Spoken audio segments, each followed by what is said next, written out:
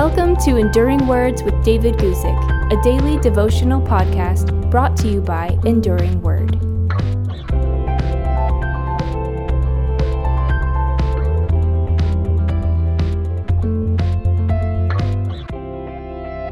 In these short times in God's Word, we're going through the Beatitudes. And now we come to the fifth Beatitude, which is found in Matthew chapter 5, verse 7, which records Jesus as saying this: "Blessed are the merciful, for they shall obtain mercy."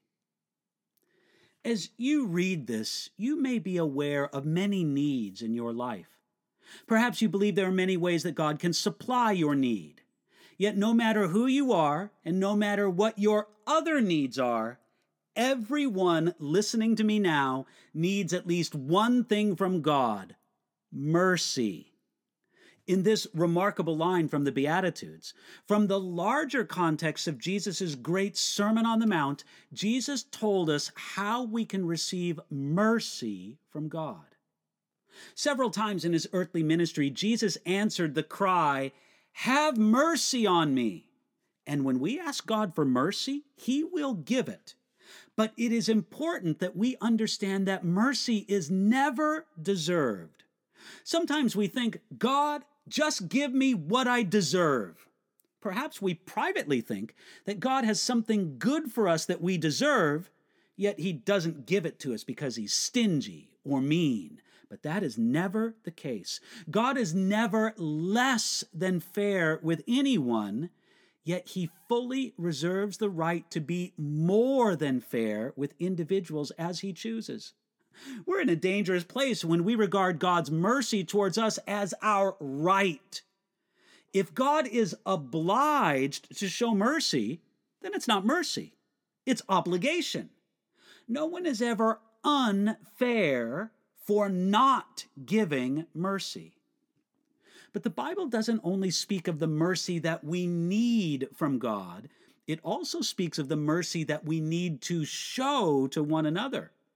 Mercy from person to person is commanded in the text right before us. Blessed are the merciful, for they shall obtain mercy. Since God has given us his mercy, we need to show mercy to others.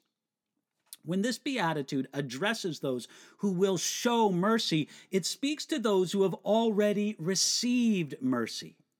It is mercy to be emptied of your pride and brought to poverty of spirit, as the first beatitude describes.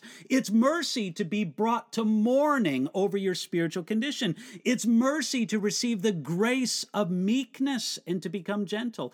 It's mercy to be made hungry and thirsty after righteousness. Therefore, this one is expected to show mercy. This one is expected to be the one who has already received mercy. So the merciful one will show mercy to those who are weaker and poorer. The merciful one will always look for those who weep and mourn. The merciful one will be forgiving to others and always looking to restore broken relationships. The merciful one will be merciful to the character of other people and choose to think the best of them whenever possible. The merciful one will not expect too much from other people. The merciful one will be compassionate to those who are outwardly sinful.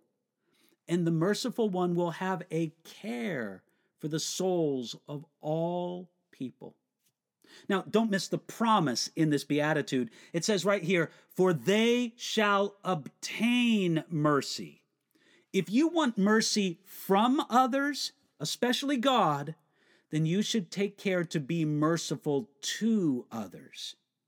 Some people wonder why God showed such remarkable mercy to King David, especially in the terrible ways in which David sinned. One reason God gave him such mercy was that David was notably merciful to King Saul, and on several occasions, he was kind to a very unworthy Saul. In David, the merciful obtained mercy.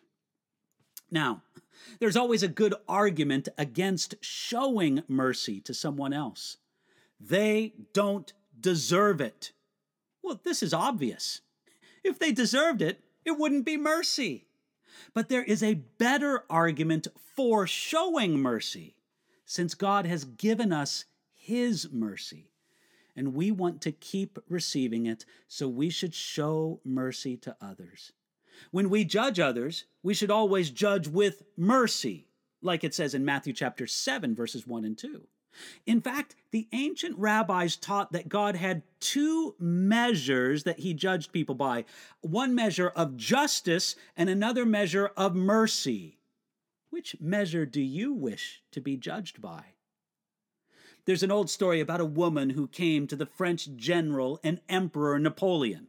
She was pleading for the life of her son. Her son was about to be executed for desertion from the army. She begged for mercy, and Napoleon answered, "Madam, your son deserves to die." She answered, "Yes, but I am asking for mercy, not for justice."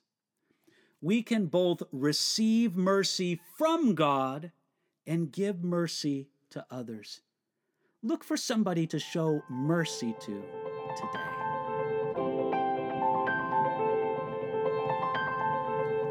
Thanks for listening to Enduring Words with David Guzik. For more information about David's ministry, visit enduringword.com.